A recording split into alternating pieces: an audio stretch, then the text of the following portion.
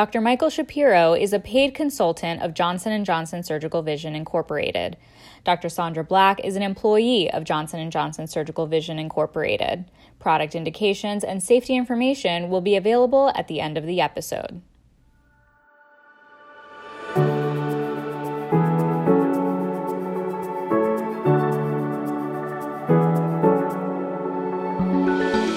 Hello, my name is Rana Jaraha, and this is the first installment in Fine Tuned, a special series on presbyopia-correcting IOLs and the TECNIS lens platform.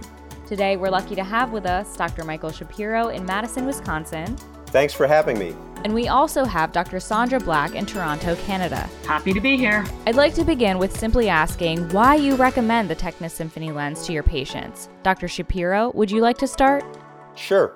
Well, basically, my background is someone who has been looking into using presbyopia-correcting lenses for the last 25 years.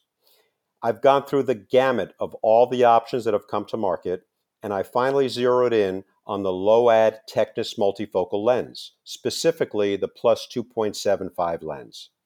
I thought finally there was a lens I felt comfortable recommending to my patients. It gives the patient the ability to see very well at distance and actually quite good intermediate vision and adequate reading vision. Invariably, like in most practices, patients would ask me what would I put in my own eyes if I were to be having cataract surgery.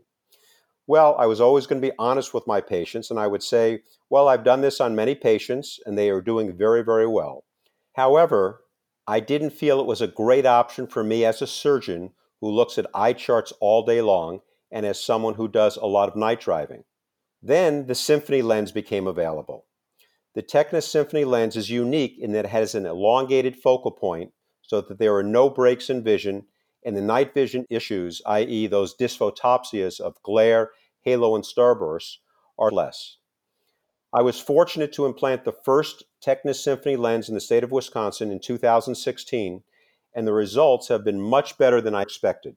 After that first experience, I reached this level of confidence that when patients would ask me what I would put in my own eye, I would honestly say, gee, now with the results I've been getting with the TECNIS Symfony lens, if I were to go and have cataract surgery, I'd actually have this lens implanted in myself. Then came the moment of truth when I developed some very early cataracts last year. I had implanted a couple hundred patients with the TECNIS Symfony lens and kept seeing excellent results. I thought, gee, here I am telling my patients how great the Symfony lens is. Why am I putting up with my early cataracts? So I had my partner implant bilateral Symfony lenses in my eyes in May of 2018, and the results have been spectacular. Now my patient discussions have gotten a lot easier because all I have to say is, look, these are the lenses I have in my own eyes. Yeah, of course. That detail speaks 1,000 words. Dr. Black, you also have the Symfony lens in your own eyes, correct? I do. I'm actually just a couple of months out after having my second eye done. I've always believed in the technology, and I've had so many happy patients. And my husband has bilateral Symfony lenses. He had those done a few years back. But even so, after I had my first eye done, I was astonished at how crisp, clear, and sharp things were, and how my vision felt at all different distances. I will admit I still had that, oh my God, this is amazing moment after I had them implanted in my own eyes. That's fantastic. Can you go a little more in depth on what makes the Symfony lens unique? There are so many things about the Symfony lens that I found appealing when we first started using this lens in Toronto. The two main benefits of this lens compared to other lenses, and that I really feel changed the landscape, are first, that this lens has incredible contrast acuity. The quality of vision of this lens is amazing. The data shows that the distance vision is comparable to a monofocal lens, so you're not sacrificing to get that extended depth of focus. And the second major benefit is this continual range of vision. The Symfony lens gives vision from distance through intermediate all the way into the near. And this is different than the multifocal lenses that have very distinctive focal points. It's similar to the difference between a lined bifocal glass and a progressive glass. The Symfony lens provides continuous vision. If I must say, Dr. Black is spot on with my experience. I am extremely pleased with my distance and intermediate vision, and can read the vast majority of things without glasses. Most impressive is the lack of distinct focal points. There is no gap in the vision, which was always a main complaint I heard from patients with multifocal lenses. They would have good near vision, but they didn't know what to do to use the computer. They had to get super close and then couldn't get their glasses exactly right to use it. The biggest drawbacks to other multifocal lenses, the gaps in the vision, are taken care of with the TECNIS Symfony lens. I think one of the biggest hesitations of cataract surgeons who have not already adopted presbyopia correcting lenses is they don't want to deal with the patients complaining about the night phenomena, that is, the dysphotopsias. Ironically, I'm probably not the best person to discuss my personal experience here because I am overly interested in this technology, so I'm actively searching and cataloging halos and glare so I can explain to fellow surgeons and others exactly what I see. And of course, I do see some starbursts, some halos and glare at night because I'm actively paying attention to that. But I operate all day, I do a lot of night driving, I have a very, very active lifestyle, and I can honestly say that at no time have any of these perceived drawbacks stopped me from doing what I want to do. I was driving the other night and I realized that I didn't even see any halos or glare unless I was actively looking for it. It is expected, however, that in a small percentage of patients, such phenomena may be annoying and may be perceived as a hindrance. I am truly, truly convinced that neuroadaptation exists. The brain really learns to ignore something that it doesn't want to see. At no time, even when I was intentionally searching for the dysphotopsias and cataloging them, did I ever think, gee, this is really bothering me. I tell my patients that most people, if not everyone, has problems driving at night. It's dark out. It's low contrast time. We see glare around headlights and starbursts. But we may not think about it because no one has ever asked us about it, and no one has ever told us to look for it. So even before they have surgery, I tell my patients to look for it so they know they already have some phenomena when driving at night, and they will probably still have some after surgery. The most significant drawbacks with previously available presbyopic correcting lenses were the breaks in vision and the visual phenomena at night. And this lens, the TECNIS Symfony lens, very adequately deals with this. Certainly the range and quality of vision are magnificent. Right. So what do you tell patients to expect postoperatively? Well, this extended range of vision is something completely different for the brain to get used to. Especially as we get older and we naturally lose our accommodation, our brain just isn't used to it. In addition, I think that with the Symfony lens, ideally you have to have binocular implantation to get the full effect. After the first eye is done, there will be patients that will complain that their near vision is not as good as they'd expected. They may not be happy until their second eye is done. I adapted very quickly and found that most of my patients had adapted to their new vision within a week. That being said, there's always a small percentage of outliers that may take up to a month for their brain to get used to the lens. Like Dr. Black, I adapted almost instantaneously. I tell patients that there is a high likelihood that for the first couple of months, they will notice some halos around colored lights and a few starbursts around white lights. That is what I see. But just like a smudge on your windshield, the less you look for it, the less you will notice it. When it's first there, you see it, but then your brain learns to ignore it. It's great to have both of you share not only the experience of your patients, but also your personal experience with the lenses. Are there patients that you would not recommend be implanted with a Symfony IOL? Definitely. Certainly not every patient is a candidate for this lens. There are patients with ocular surface concerns, issues with the retina or cornea that really should only receive a monofocal lens.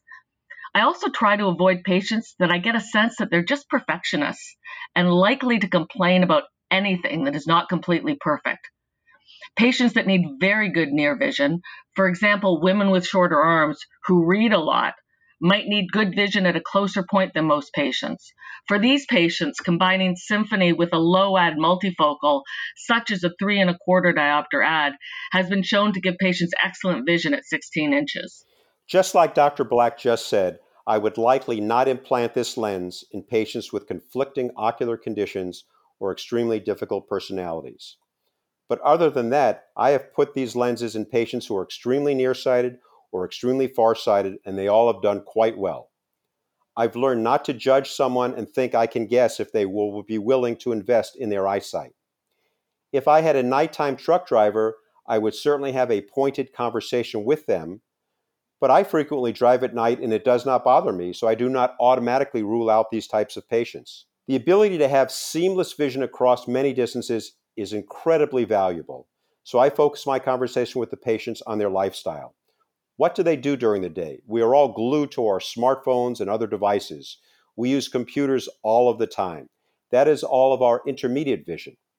I like to give the example of lying in bed at night, looking at your television on the wall about 20 feet away, and seamlessly being able to also glance at your phone and use your near vision, and at the same time using your laptop at intermediate vision. Everything is in focus. I can go from looking into the distance while driving to looking at the speedometer or odometer in my car, and I can't believe how crisp that vision really is. Almost all of us have these needs, and once I got these lenses, I couldn't believe how incredible that intermediate vision really is.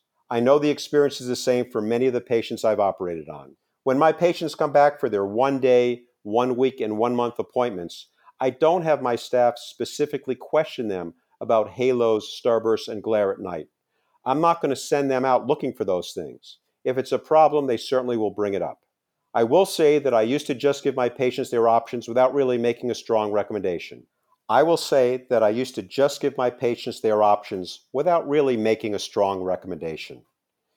Now, with my personal experience with the TECNIS Symfony lens being as fantastic as it is, I don't even hesitate to recommend it to my patients that are good candidates. Thank you, Dr. Shapiro and Dr. Black, for your invaluable insight and sharing your personal experience with us.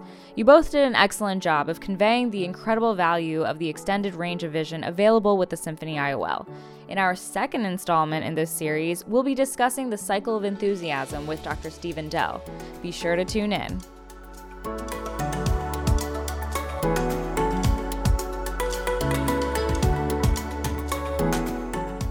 Indications and important safety information for TECNIS Symfony. Prescription only. Indications for use. The TECNIS Symfony Extended Range of Vision IOL, model ZXR00, is indicated for primary implantation for the visual correction of aphakia in adult patients with less than 1 diopter of pre-existing corneal astigmatism, in whom a cataractous lens has been removed. The lens mitigates the effects of presbyopia by providing an extended depth of focus. Compared to an aspheric monofocal IOL, the lens provides improved intermediate and near visual acuity while maintaining comparable distance visual acuity. The model ZXR00 IOL is intended for capsular bag placement only. Warnings. May cause a reduction in contrast sensitivity under certain conditions compared to an aspheric monofocal IOL. Inform patients to exercise special caution when driving at night or in poor visibility conditions. Some visual effects may be expected due to the lens design, including perception of halos, glare, or starbursts around lights under nighttime conditions. These will be bothersome or very bothersome in some people, particularly in low illumination conditions, and on rare occasions may be significant enough that the patient may request removal of the IOL. Attention! Reference the directions for use labeling for a complete listing of indications and important safety information. Indications and important safety information for the TECNIS multifocal family of one-piece IOLs. Prescription only. Indications. The TECNIS multifocal one-piece IOLs are indicated for primary implantation for the visual correction of aphakia in adult patients with and without presbyopia in whom a cataractous lens has been removed by phacoemulsification and who desire near, intermediate, and distance vision with increased spectacle independence. The intraocular lenses are intended to be placed in the capsular bag. Important safety information. Inform patients of possible contrast sensitivity reduction and increases in visual disturbances that may affect their ability to drive at night or in poor visibility conditions. The lens should not be placed in the ciliary sulcus. Weigh the potential risk-benefit ratio for patients with conditions that could be exacerbated or may interfere with diagnosis or treatment. Secondary glaucoma has been reported occasionally in patients with controlled glaucoma who receive lens implants. Multifocal IOL implants may be inadvisable in patients where central visual field reduction may not be tolerated, such as macular degeneration, retinal pigment epithelium changes, and glaucoma. Attention! Reference the directions for use labeling for a complete listing of indications and important safety information.